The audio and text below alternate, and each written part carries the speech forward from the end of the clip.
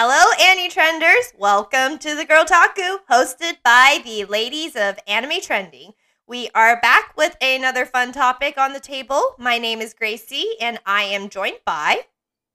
Hello, I am Isabel, and... This is Agnes. So, without further ado, the Girltaku today will be a trope dissection. I think it's been a while since we last did a trope dissection, but today's topic of the trope is going to be really exciting because it happens to be one of my favorite tropes as a hormonal teenager, and still remains one of my favorite tropes today. So, the trope we are going to be dissecting are bad boys. So, what are bad boy characters? I think this is kind of a redundant rhetorical question, since I'm going to guess most people listening have some semblance of idea of what goes behind a bad boy trope, but for the sake of knowledge, if nothing else, I'm going to describe it really quickly.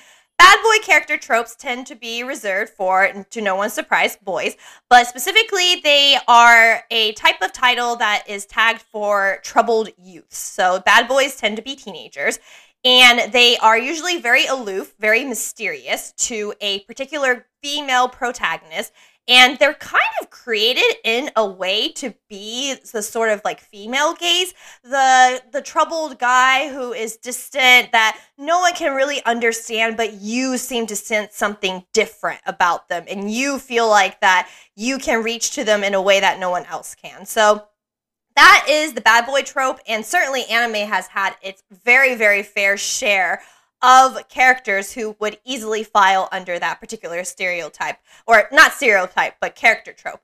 However, this is a trope dissection episode, which means that we are obviously going to talk about examples of when the trope has been utilized well and when the trope hasn't been utilized well. And I will jumpstart us off today. So, my first pick for a bad character trope that who I don't think quite utilizes the bad boy trope as well as it could have comes from a anime that has a lot of fangirls, and I know this is a very popular character, so I think people are going to be kind of upset with me about it, but I don't think Akutagawa from Bungo Stray Dogs is a good example of a bad boy trope, even though he is very much that character trope. So that is, I'm going to lead with that. So I know you two know about that character, so do you guys agree with my just blanket statement before I go into why, or do you guys disagree with me? I would say I kind of see it. Knowing his past, with Dazai and everything. But yeah, I never really thought of him as a bad boy. I just kind of saw him as that other character maybe that, rivals our main character. And yeah, I just feel like his character could have been a bad boy, but he doesn't have that kind of aloofness. He feels more edgy to me, to be honest, a little bit. Yep. Mm-hmm.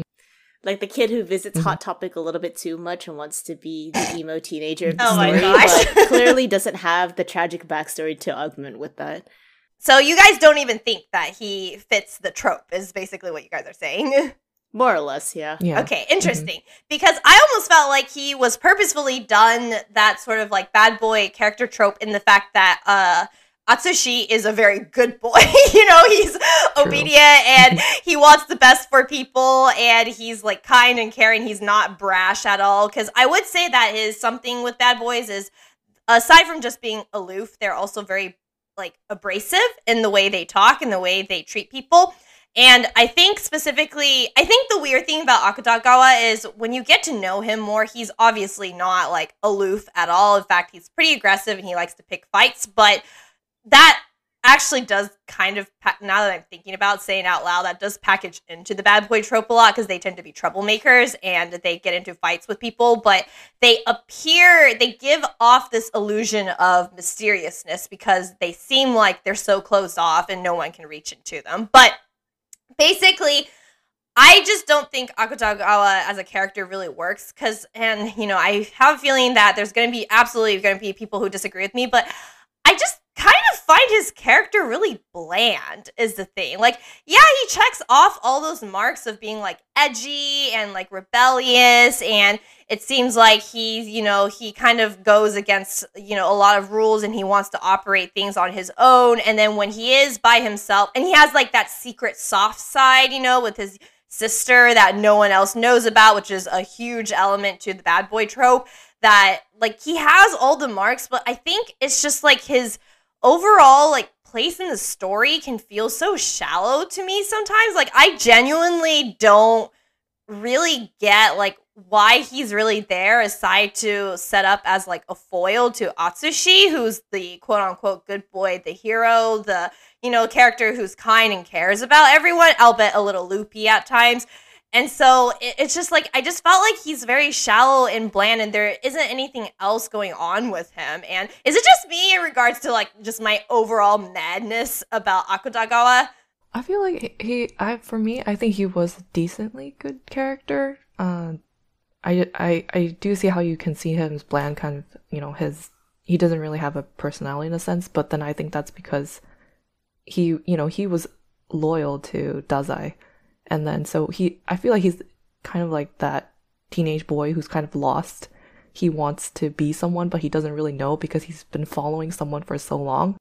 And then he kind of loses that, so he doesn't know where he wants to be. And so that's why he's kind of like, you know, being very brash and very, very pretty much obsessed with trying to get Dazai's approval, but he doesn't get it. So he pretty much is still lashing out in other ways, you know, getting mad at Atsushi and everything. So I feel like his character is in transition, which is why I think you might find that bland, because it doesn't seem like he has his own type of personality, I would say.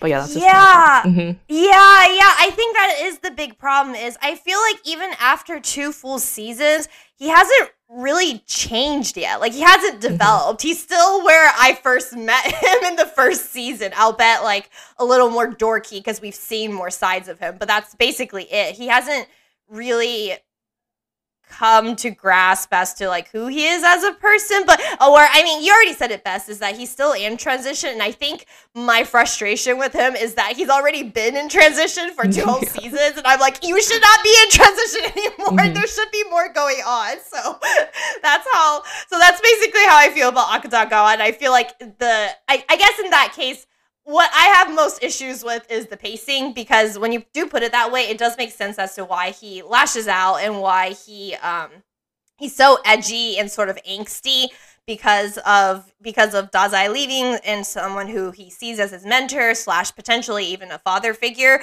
So it's like, I do sympathize and understand that part, but yeah, I think his lack of change since then has just made him just sort of repeat lines and I feel like the same person versus a lot of the other characters who have changed.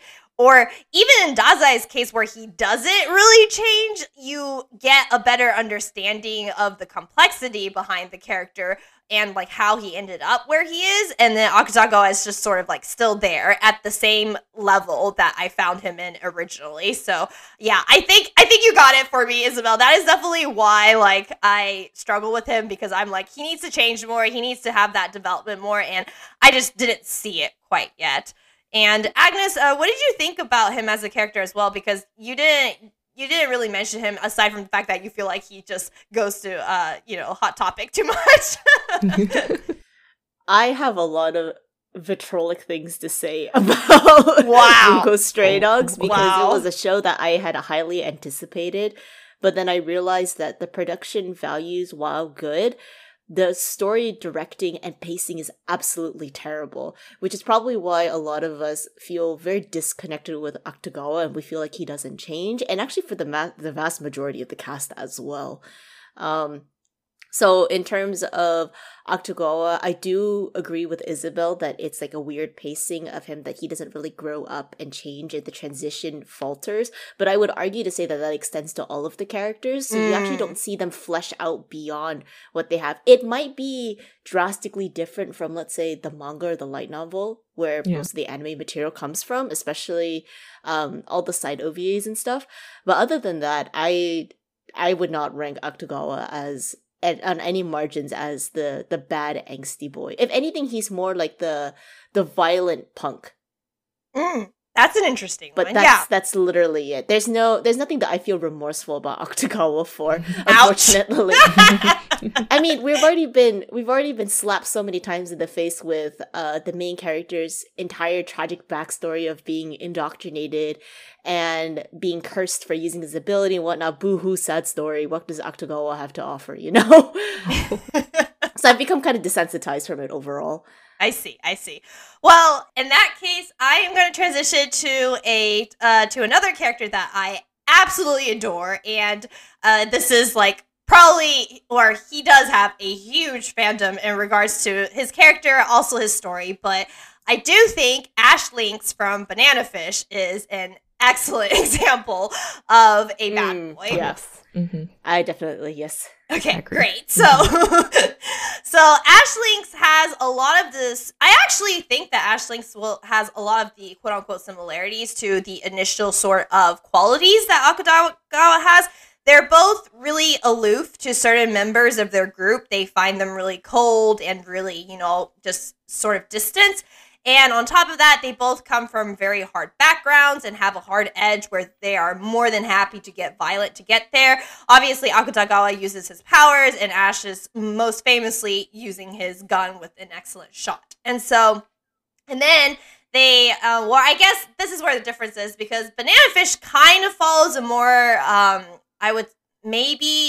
is it though? I'm like changing my mind as we talk, but it is a romantic storyline. The fact that he meets the good boy who is very sweet and very kind and caring and, does not come from that traumatizing background, but notices something more about him that is different than other people and how they see him. And he connects with them, it is that romantic storyline that tends to follow, only instead this time of a girl, it's actually a guy, which, doesn't matter in that case because a romance storyline will work regardless. But I think where Ash is just so excellent in regards to his, character trope as a bad boy and pacing, as we've noted that Bungo Stray Dogs struggle with, and his pacing as well as his development is how it's revealed as to why he is this way. Because a lot of times the bad boys, they get a sob story, but it's sort of like brush underneath the rug. Like, oh, it's sad and that's why they're sad and angsty. No one understands them and that's all there is to it. But in Ash's case, the writing does a really good job of not brushing his trauma under the rug to explain his angsty behavior, but actually show that it is very much trauma manifesting in personality so hard and deeply that it would require years and years and years and maybe never-ending therapy to finally help him through that. And I really like that, and it sounds weird for me to say, I like its showing of PTSD, because obviously PTSD is a terrible thing that that there are people who have to struggle through, but it is accurate in that sense, because it makes sense as to why he's always rebelling against, certain figures that, tell him what to do. It makes sense why he keeps that distance from people because of what's happened, and not only is it just no one understands me, it's more like it's just safer that way. It's sort of the self-preservation thing that he has developed throughout his life. And you also see how his trauma constantly comes up again and affects the way that he reacts. Every time he feels like his life is getting better, his life is happier, and there's a chance that he has a future outside of the hand that he's dealt with, his trauma rears its ugly head, and it makes him doubt everything again. And the distance isn't even so much as him, I wouldn't even say it's so much as him being angsty, but it's just like him internally struggling through very hard stuff that people actually go through.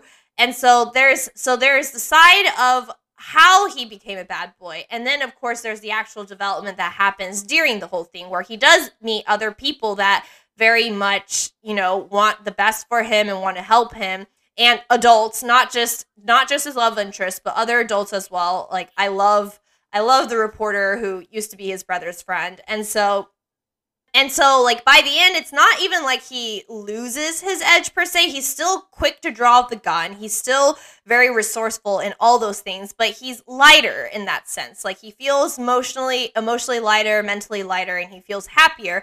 And in a way, he still has all the qualities of a bad boy still at the end, just in a much healthier manner. And so that's why I think Ash Lynx is just an incredible example of a bad boy trope that very much fluttered many people's hearts and understandably fluttered many women's hearts, but did a really good job of incorporating it into the story and making it into the core of the character and putting it into the pacing of his development per se. So that is my thought of a good example of a bad boy. It sounds like the two of you agree with me, correct? Yep, same here. I agree wholeheartedly. So I guess out of curiosity then, you guys do think that he is a bad boy character trope, right? Or are you guys in sort of the same boat as Akutagawa, where you guys think I sort of missed the mark in regards to labeling him? I think he's like the reformed bad boy trope, because he does gradually change and is not steep into that one particular trope for too long, which makes it satisfying, I think, unintentionally, which is the funny part, because viewers will be instantly attracted to the bad boy type, but there's an immense satisfaction of seeing the bad boy either heal himself or reform himself kind of way. Mm-hmm, yes. And so I think that's what makes Ash's situation even more appealing, is that he has reformed just a little bit. There are old habits that still kick the bucket. And of course, because he is suffering through PTSD, that is not going to heal anytime soon or even for a long time. But it's gratifying for the viewers to see that he has attempted to move on. Yes, perfect. You put the cherry on top. That was perfect, Agnes. Alrighty then. So those are my two dissections of the particular trope. Isabel, I'm going to hand the baton to you now. What is an example of bad boy trope that, you don't think did a good job? What is one that you think did do a good job? And also, let me know, do you even like the bad boy trope? Yeah, that's a good question. The bad boy trope, I feel like, has changed over the years, and some characters might be bad boys and then maybe they're not, and then, or they're just a different type of character, right? Or they embody some of the traits and they don't embody all of the traits. So it's, I would say, like, it's harder to find in more recent ones, because I feel like they're more, the characters have more of a backstory and they're not repeating this type of, characters, or maybe that'll be pushed onto like a side character or something. But one I think did a pretty bad job is Yamada from Yamada-kun and the Seven Witches. Yeah. Yeah, I agree with that. I read the manga, so, but yeah, okay, keep going. No, yeah, maybe you can talk more on the manga, because I've only seen the anime version, and I know there's only one season, so I know it definitely goes on longer than that. But I think Yamada is a terrible example, because he has the basics of a bad boy quality, or like they're just thrown into him as a character. So he's just characterized as kind of like the school's, being a delinquent at the school. He misses classes, he gets into fights, he basically has this rebellious nature about him, but that's pretty much all he has. There's no part of him that like, kind of like swoons the ladies or things like that, and even when he gets kissed, he's not the person to do it first. He's kind of taken aback by the fact that Shiraishi has the courage to just kiss him first, and kind of just do it without even thinking about it. Just like, oh, this is business. Let's just kiss and we'll exchange powers and stuff like that. She's totally fine with it. In a sense, I feel like Shiraishi is more of like the bad boy character in the game. Shiraishi taking moves. Let's go. Yeah.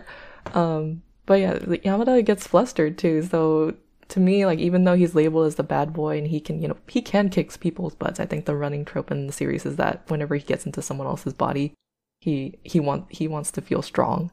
And then when someone is in his body, they're like, wow, he has muscles, right? But that's all he has really. And then he's approached by all these people and trying to figure out the mystery behind the Seven Witches at the school. So in a sense, I also feel like the plot kind of distracts from him, and I don't know if this is discussed in the manga, but like his backstory, I don't really remember that too much. No, neither do I. Oh, okay. And I read most of the manga. I don't think I read the entirety of the conclusion, but I read most of it. Yeah, I don't remember any of the backstory myself. Oh, man. That's bad. Yeah, so you see, like, there's no tragic backstory. Yamada is just, like, how he is and who he is, so you kind of have to take him at face value and move forward with it. I think what's insane for me is I didn't even know that he's a bad boy. I didn't watch the anime is why, but just based on the posters and stuff, I would have never guessed that he was that character trope at all. I actually also don't remember that because the mangaka's previous work is literally titled like Yankee-kun to Megane-chan. So it's like a Yankee meets like a bespeckled girl, which is actually a very interesting story and feeds more into the delinquent story. But I felt like Yamada and the Seven Witches is more like, let's do some high school shenanigans, herder. That's about it. He is assumedly supposed to be the bad boy based on the descriptors given in the anime and in the manga. But it turns out that there's nothing that really goes off of that other than the descriptor of like, oh, he's kind of a delinquent and that's it. He's more of like a school delinquent that maybe breaks a couple school rules, but he's not going to go out and like publicly smoke or like do graffiti on the walls and stuff like that. I see. Okay. Okay. Just based on what you guys have said, is he interesting in any shape or form? No. It's more of the comedy that gets to people when they're reading it. Yankee to Megane-chan is a lot more endearing in diving into the relationship and the personalities of the two mains from the mangaka's original story. But Yamada and the Seven Witches, everyone's personality is like okay. Shiraishi's the only one that's pretty bold enough to make a lot of these moves, even though she's the quiet type. But the main story, as Isabel says, is more focused on unraveling the mystery of their ability to swap bodies and have these mystical powers through an exchange of a kiss. Yeah. Yeah, the redeeming quality for Yamada is the fact that he can copy the witch's powers, that's all. Yeah, that sounds about right, yeah. I don't know if the story was interesting. I think the first half was pretty good. But then the second half kind of derailed my interest for some reason. I see. Okay, and how did you feel about the anime as a whole, Isabel, now that you're saying it? So, because I actually know it, when it was airing, it had quite a bit of buzz, is why. I just didn't watch it, was also. Yeah, I feel like for a show that has a lot of gender bending, I found it interesting at the time when I watched it. I think gender bending like that, with that many characters, because he has to go and find these characters, made it worth watching. And just finding out what the special powers between, each character is, I think that made it attractive for me. So really kind of all the characters together. If we focus on one character, like Agnes said, yeah, they don't really have too many redeeming qualities. So yeah, I don't know what happens after that. I think for a season, what it was presented as a season was good enough as it is. I think you would enjoy watching it for sure. But that's, I can't say for a second season if it continues or, if anything interesting happens. It really depends, but that's my thoughts on it, really. Got it. Interesting. Okay, well, in that case, if Yamada is an utter failure of the bad boy trope, what do you have for an example of a good one? Yeah, a good one, and also kind of a unique one, I would say, is Nicholas Brown from Gangsta. I don't know if you either. Oh, yeah. Oh, yes. Okay. I think my boy. Okay, go on. Yeah, he definitely, I feel like, embodies almost all the bad boy trope things where, he's aloof and silent, although quite literally silent because he is deaf. So the only way for him to communicate with others is either signing or kind of lip reading, which is what he does throughout most of the series. And he barely talks even then, or even signs that much. And that just, I guess, based off his appearance, because he's kind of rough looking, he wears dog tags because he's a Twilight character, and he's labeled as basically a type of mercenary that works with Warwick, who kind of his partner in crime. I think he was kind of his I forget, but someone he followed, and he was Nicholas was assigned to him, so he's very loyal to Warwick, and I really like seeing their relationship together because they grew up together. And Nicholas really, he has that side of him where he's soft to others, but it's very, very, like, the moments where you see that are very small. Most of the times you actually would see him kind of smiling while he's killing people and taking out his sword and stuff like that. So, and that's all thanks to his superhuman abilities that he's gained from the drug that he takes. But yeah, he embodies all the things that a bad boy does, and then even more so because he's able to kind of embody that and move forward with it. I don't know, what do you guys think about him? Like, I feel like for appearance wise, he definitely does look like one, and not to mention the fact that, you know, they all are in gangs and stuff like that and are fighting almost every day for their lives. You want to take this one, Agnes? As you can hear my apparent enthusiasm. Oh. I think it fits the role very well. He reflects a lot of Ash's qualities, I think, based on comparing the two scenes. And plus, like, Nick has a lot of very soft qualities about him because he evidently cares for Nina, who's one of the young girls of the doctor in town. He also, although he doesn't like her at the beginning, he really cares about our main girl too. Yeah. He's the one that helped basically get rid of her pimp, but also like when she's in times of distress or when she's like trying to do her best to help out Beneria, he reluctantly helps her out too, which is kind of sweet of him. But overall, yeah, he definitely fits the bad boy trope. I think what you were saying about like the soft, quiet moments is that his, you know, moments are very subtle, you know, his moments of caring, but they still shine through and they come out and they're really, really sweet. And I am shocked that all three of us have seen Gangsta and we never talked about it. That's like the bigger thing that's getting to me right now. So, but I'm glad we're talking about it now because I really enjoyed that anime when I watched it for the first time. So, out of curiosity, Isabel, is it just like his personality that you really like? You know, aside from the looks, there's the whole subtle moments. There's the fact that he is deaf. I think he's deaf, right? Or is he? Yeah, he's deaf. Okay, yeah. So the fact that he's deaf, so a disabled main character, very, very rare in anime. Let's be honest here. And not to mention disabled and an absolute badass in the way he fights. Is it just how his character is written that appeals to you as a bad boy? Or is there anything in particular that it relates to the story that has also stood out to you? Yeah, I definitely like how his character is written. If you watch more of the series and go into the arcs where you have that backstory between him and Warwick, you find out that, you know, he was kind of abused by his father and kind of growing up from that. So he kind of had to grow up really, really tough, right? And also how it's written as well, because in the story with the tags and stuff, I think there's levels. So Nicholas is a B level, right? So he's not an A level or even S level. So, and the only way he can get to that A level is basically taking too much of the drug. So I think I was inspired by the fact that he really kind of just goes full ham on everything if he really needs to get the fight done. So he like just takes as much drugs as he can and he basically overdoses on it just so that he can become more powerful and reach that A level to actually fight the enemies or gangsters that he needs to. So just that kind of made me interested in his character and basically label him as a bad boy because he takes that big of a risk and it's kind of scary, but he does it in a way that is attractive, I would say, because he's just so confident about it.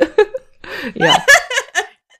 Okay, I was not gonna go that far, but okay. Isabel outed herself today. Isabel, cool. I wish I could do that.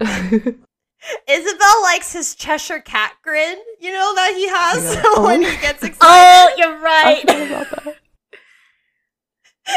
I'm going to take a screenshot just for that. So just for the thing. It's the one scene where I think he's trying to tempt Barry into killing him, and then this second scene I think it's when he's showing his dog tags off of Doug. He has that same like Cheshire cat smirk on his face. Does he even know he has that smirk, or is it just how he smiles? Regardless, this is how he smiles. He's extraordinarily awkward in his interactions with Warwick and Benedetto. Mm-hmm. Oh, that just makes it cuter for me. Oh no! We pulled. I'll send you some screenshots of the manga, Gracie. He's pretty cute in the manga. Oh man! You know, I actually used to follow the manga, and then I heard the mangaka had some health issues, and so it went on hiatus, and then I just sort of lost track after that. Kind of curious. Yeah, she's always had a very bad case of going on hiatus, probably as bad as the author for The Gray Man and Hunter x Hunter. So I'm not surprised. Which part did you leave off on the manga? Oh gosh, I don't remember. It was like these other Twilight characters, I think, or they were hunting Twilight characters. I genuinely don't remember. It's been so long, but okay, it's still, I just looked at it. It's still ongoing. Oh wow, yeah. There's only been 8 volumes. Wow, yeah. Yeah, it's very difficult for her. She also managed to write some side stories that augment this the main story, specifically for some of the side characters who were involved in the war prior to the main storyline. But that was the most that she could do with the help of her assistants. So she's still recovering, and I feel like during COVID especially, it's even harder for her to keep going. Yeah, for sure.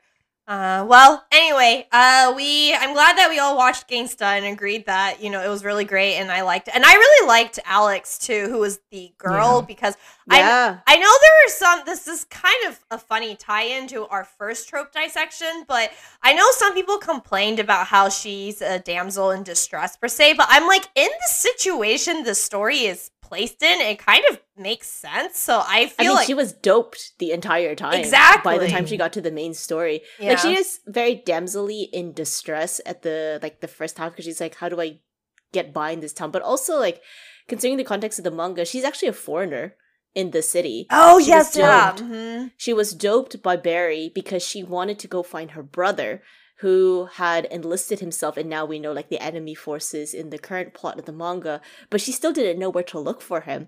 And so she willingly let herself be doped into prostitution by Barry, and then now she's just basically a broken husk until the Benria found her. Right, exactly. It's just, I know some people complained and felt like, I guess the main complaint was they were saying how it uses, like, victimhood for women for the main girl character again, but based on watching the anime, later reading the manga, like, she's grown, like, so much that I feel like it's fine. But anyway, we're getting... I mean, she saw a man, I think in the smaller shorts of the manga, she saw a man that was about to abuse a child, and she whacked him upside the head. Nice. Okay, well... Yeah, I remember that scene very clear, and I was just like, go, Alex. But of course, like, Nick had to save her anyway at the end. But, she had balls at least. She didn't have a gun on her. Yeah. I did also really like the relationship all three had. Like, it's just overall, the chemistry of the characters is great. But okay, enough about Gangsta.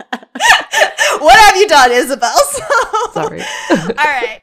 Well, since that is Isabel's pick, Agnes, you are the last person left. Let us know, how do you feel about the trope first? Like, do you like it? Do you not like it? And then give us a bad example, and then give us a good example.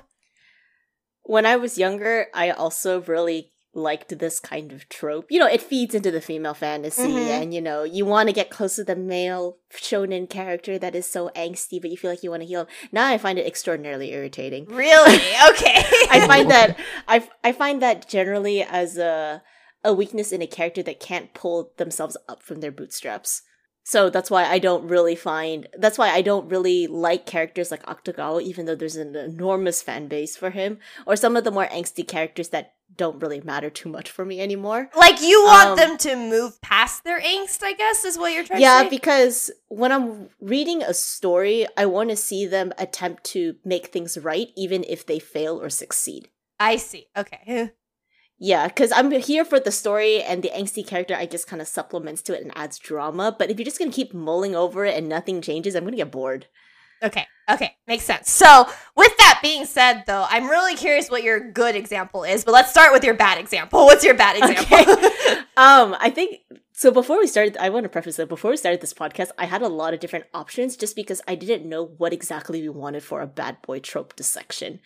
Because I thought to myself, like, I could do maybe this kind of character, but then I realized, like, it doesn't really fit. And then when we started spouting the definition for it, I was like, oh, crap, I need to reevaluate my entire list. I'm sorry. Because I was thinking more of, like, bad boy would just be, like, somebody who embodies a more gangster kind of Yakuza or Yankee role. I mean, that is a bad boy. We just talked about Nico. It is, but I felt like, I guess, like, at that time when I was, like, doing my research, I felt like I was in the dumps. I didn't really figure it out. But then during the course of the podcast and doing some research on the side, I think I managed to nail 2. And the first one that I want to say is something that I now see as a bad representation of a bad boy, but back then I thought was decent writing, I think is the protagonist from Shield Hero. Oh. Oh no. Oh, Yeah. Okay, continue.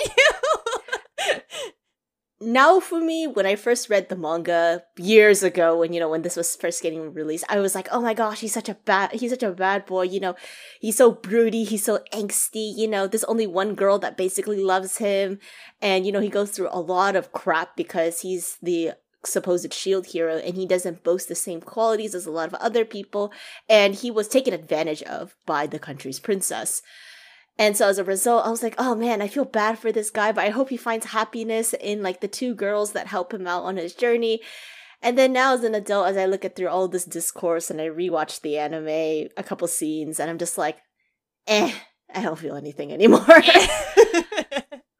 That just sums it up. I don't know why exactly I feel that way. Maybe it's just because there's a lot of pessimism that goes around with the discourse in the community that influenced me to feel this way. So there is a bit of a bias. But overall, I don't find it particularly inspiring to follow Naofumi's journey. That makes sense. I have my thoughts about it, but I don't want to say it yet. We already covered it in the anime controversies episode before. Yes, about Shield Heroes. So I think it goes with fair warning that we've talked about this quite extensively. But just honing on to Naofumi's story as a bad boy character, he doesn't evolve anywhere past like, oh, I only care for Raphtalia and for Fido and maybe that one girl Miracle, I think? ? I don't remember her name very well. Mary. But it was an M, yeah.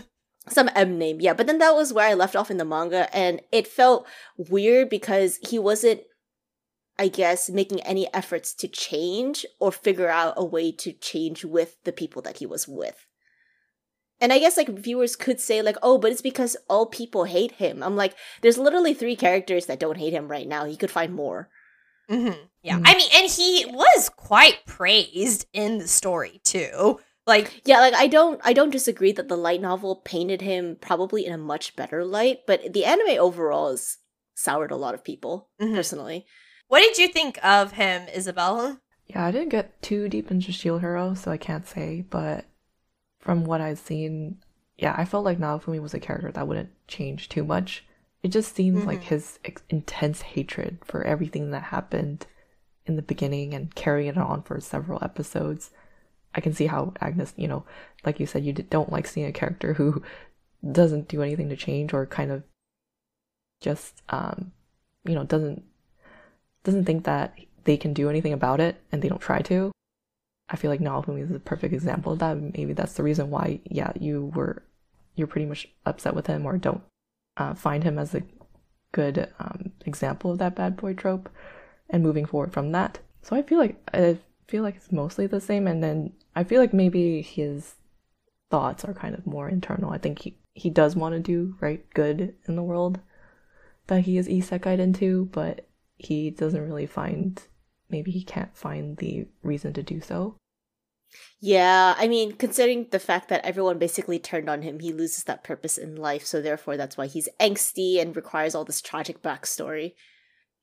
I think for me, the biggest issue is and I feel weird saying it's the marketing per se, but the way that when Shield Hero came out, everyone was like, oh, this isn't just any, angsty bad boy. This is the ultimate, subversion bad boy, as in he's an actual bad person, and he doesn't care about people, and he's just here for himself, and he's like the I can't even speak, but the ultimate sort of selfishness because of something bad that's happened to him. But then when I watch the anime, I'm like, no, he's still a good person, just pretending like he doesn't care, which is the usual trope all over again. And it's and you're right, Isabel, nothing about that really changes. And so in a way, I'm just I don't know what people are saying about him that's so unique, but people adore him. Not just girls either, because he is quite popular with the girls, but the guys love him as well as that sort of bad boy that they still think is a subversion, but I don't personally think is a subversion at all. So yeah. I think the only reason why they see it as a subversion is because Naofumi is, I guess, the quote-unquote one of the few anti-heroes that are featured as main characters in light novels that early on. And so that's why, or at least a lot of the light novel community is mostly men reading these light novels, and for a character like Naofumi to show up in the light novels in the manga scene, they're like, oh my gosh, this is so different. When the reality is that there's a lot of type of characters like him in other forms of media as well. You could even say like Guts from Berserk is potentially a bad boy too. Oh, 100%. I would even agree with that. Yeah. And that's a good one. And that's like one of and that is a good one. That is like among it's a fantastic marvel. Berserk is a marvel to read and to experience with your own eyes. Unfortunately, the mangaka passed away, but Guts still holds the herald of like one of like the biggest like trope, I guess, subversions of like the bad boy, because he tries to move on as desperately as he can, even though he's basically entrenched in hell. Naofumi seems very kind of minuscule in comparison. I think the biggest issue, even with the whole argument of like, oh, he's the anti-hero protagonist, is that the other people around him don't really act heroic. You know, like you're an anti-hero only if there are clearly other characters around you that are more heroic and doing things that are righteous and morally good, like the Superman, you know, like there has to be other characters like that. But Naofumi literally is the best person in the story, so he doesn't even really come off as an anti-hero because of that. Because I'm like, there is no hero. He is the best to a hero. So so that's why I also don't agree with that argument. But you did mention Guts, and I do have to ask, since I know you picked two, so I guess kind of skipping ahead, was that your pick for like the good bad boy, or did you have another one? No, I had a different one. And this is actually really interesting considering that I had called, and I guess this harkens back to their conversation earlier about Gangsta, how Alex could be seen as like the wife in the fridge box, in the frozen box. I want to mention Kiritsugu from Fate Zero as the bad boy archetype that is done very well, and at the end he fails. Oh, interesting. Okay. Isabel, did you watch Fate Zero? I'm not sure if you did or not. I did, yeah. Okay. I'll just explain briefly for Gracie. I looked him up, and he definitely looks like a bad boy. He looks the bad boy. Like, do you see like the way that they designed him? How expressionless his eyes are? They're like absurdly cloudy. Yeah. Yes. He looks depressed. He looks very depressed. So anyway, for Gracie's story, for Gracie's reference, Fate Zero takes place, I think, 10 to 11 years prior to the Fate Stay Night main scenario, and explains a lot of the events that happen in Fate Stay Night and why they happen the way that it does. In Fate Zero, there is the Fourth Holy Grail War, and Kiritsugu is among the few mages who are participating in the war, and the war proceeds as it is. Kiritsugu is a magus hunter, like he goes around killing mages and stuff like that too. He's like a contractor. And he ends up being in the contract of a very wealthy family called the Einsburn family, which is incidentally one of the founders of the Holy Grail War, and is tasked to pair up with his wife Iriasville in Fate Zero in order to win the war. For the Einsburn, they see that the way to win the war and to claim the Holy Grail, which is a magical vessel that manifests at the end of the war, is to use Iriasville as a conduit. She is basically like a homunculus. She's not a real human being. And so as a result, Kiritsugu is like, okay, well, this is just a contract. I'm just going to go out there, go through the war, make sure this homunculus here does her duty, and then the contract will be done. But then eventually he falls in love with her throughout the war, is very protective of her and his assets, and wants to save her, but at the end of the day, he is unable to save her. And then there's even more further backstory with Kiritsugu that I think warrants for a lot of this like need for heroic saving of the world, is that when he was much younger, his father was also a magus or a mage, but he was a researcher. And he had researched on trying to, I think, extend longevity to indigenous people that were living on the island that he was. But he had accidentally, or maybe intentionally, cursed them into becoming zombies. The essential forms of zombies that have like quote unquote eternal life. And Kiritsugu was forever scarred by that incident. And he was raised by somebody who had taken him up in her arms to be like a magus killer at that point. So he has a lot of really angsty backstory. And he tries to do good by realizing that at the end of the day, there are still people he cares about, like Iriasville, even though this was a duty or a contract he was supposed to go through. But despite all of his efforts, despite all of his knowledge and his skills, he failed to achieve what he wanted, and he has to continue to move on through life, which is reflected now in the Fate Stay Night series, which comes afterwards. I see. And isn't his wife the one of the character type you hate? Yeah, it is. I had to like, when I was doing the research, I had to change my angle. I'm like, okay, because I was trying to like Google research responses. Some of them were not like fitting in. I'm like, what fits better? And I was thinking to myself, oh, I know what fits better. Bad angsty boy with the supportive girl on his side. And I'm like, yes, I have more hit results now. I have a lot more hit results now. And so after that, I was like, oh, this makes a lot more sense of why some bad boy tropes do very well, because that feeds into the whole idea of like, does the female protagonist, side character, or even you as the audience sympathize for them, or do you not sympathize for them, kind of deal. And that ropes back to our whole beginning of this conversation as well. I see. So you think his is just a lot more effective in regards to for the characters to root and sympathize with this character, or I guess even empathize with him, correct? Yeah, I would definitely empathize for him. I wish Iriasville had more agency with the way that she was written in the light novel series, but it is what it is. I still stand my case that she's kind of a woman in the fridge box just because of the way that they wrote her and they shafted her into this particular position. Out of curiosity, does that kind of soil Kiritsugu as a character or no? Potentially, if you take out Iriasville from the context of the situation, but Kiritsugu's desire to save the world is echoed in his childhood prior to meeting Iriasville as well, because he realized like the value of saving lives. There's one scene where as a contract killer, as a magus contract killer, he encounters an airplane. Isabel probably remembers this scene very clearly. His mentor is on an airplane in which they're trying to intercept a magus like serial killer, sort of. And the magus serial killer has let loose a suitcase that is full of swarming insects that infects the population and drives them mad. And in that airplane, his mentor tells him, you have two choices to make. Either you can try to save me, and when this airplane goes down and hits the ground, it will infect millions and millions of people. Or will you kill me and this passenger aircraft and save the world? Kind of situation. Mm-hmm. And so he was forced to choose to kill his mentor on the plane while simultaneously trying to lie to himself and say like he has done a particular good in saving the world. He has become a hero of justice. He takes up the hero of justice mantle by taking up guns and other forms of assassination in hopes that he can make the world a better place. Okay.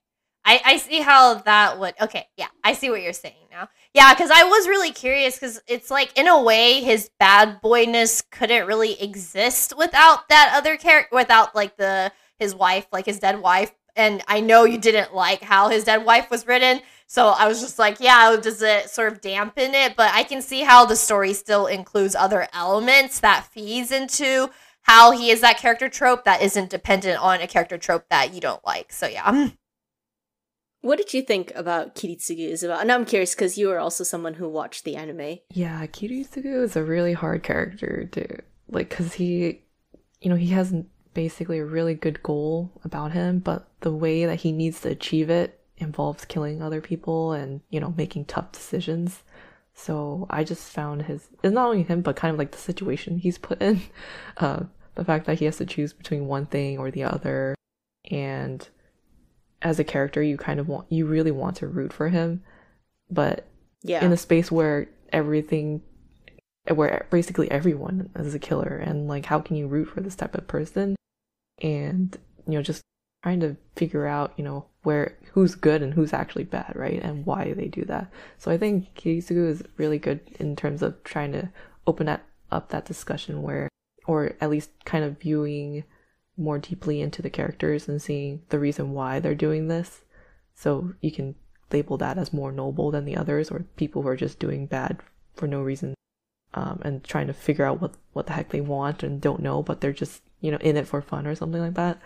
Right. I always compare him to Kotomine, which I think is kind of like the opposite of him, and also kind of like a darker vibe, I would say.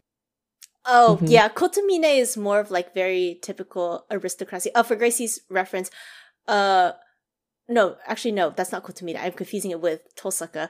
Kotomine is a priest that is involved in the war, for Gracie's reference. But instead of being like a man of God, he's kind of like empty. He's kind of soulless, and he doesn't find joy in anything until he ends up contracting himself with the servant Gilgamesh, who kind of shows him the finer qualities of life and inadvertently unlock the bit of a psychopath in Kotomine. Oh, that's a good thing, I suppose. Okay. But yeah, that's just my 2 cents on the bad boy. And now that I think about it, because Isabel's top choice is Nico and Gracie's top choice is Ash, all of our bad boys have been pretty traumatized by some pretty graphically violent event. Yeah, actually, to some extent. I was going to ask you guys about that. So that was just the thing I thought, because, we also mentioned Guts, who is also very traumatized. Oh yeah, Guts, absolutely. So, on that note, is it a problem that this bad boy trope exists, and the only good examples that we found are those with profoundly very like disturbing backgrounds that leads to extreme trauma? Like, is that a bad thing? What do you mean as a bad thing? As the way that media perpetuates it? Or yeah, like, is it wrong? In a way, is it almost like, is it wrong for, especially since, as I mentioned before, the bad boy trope was largely created for the female gaze.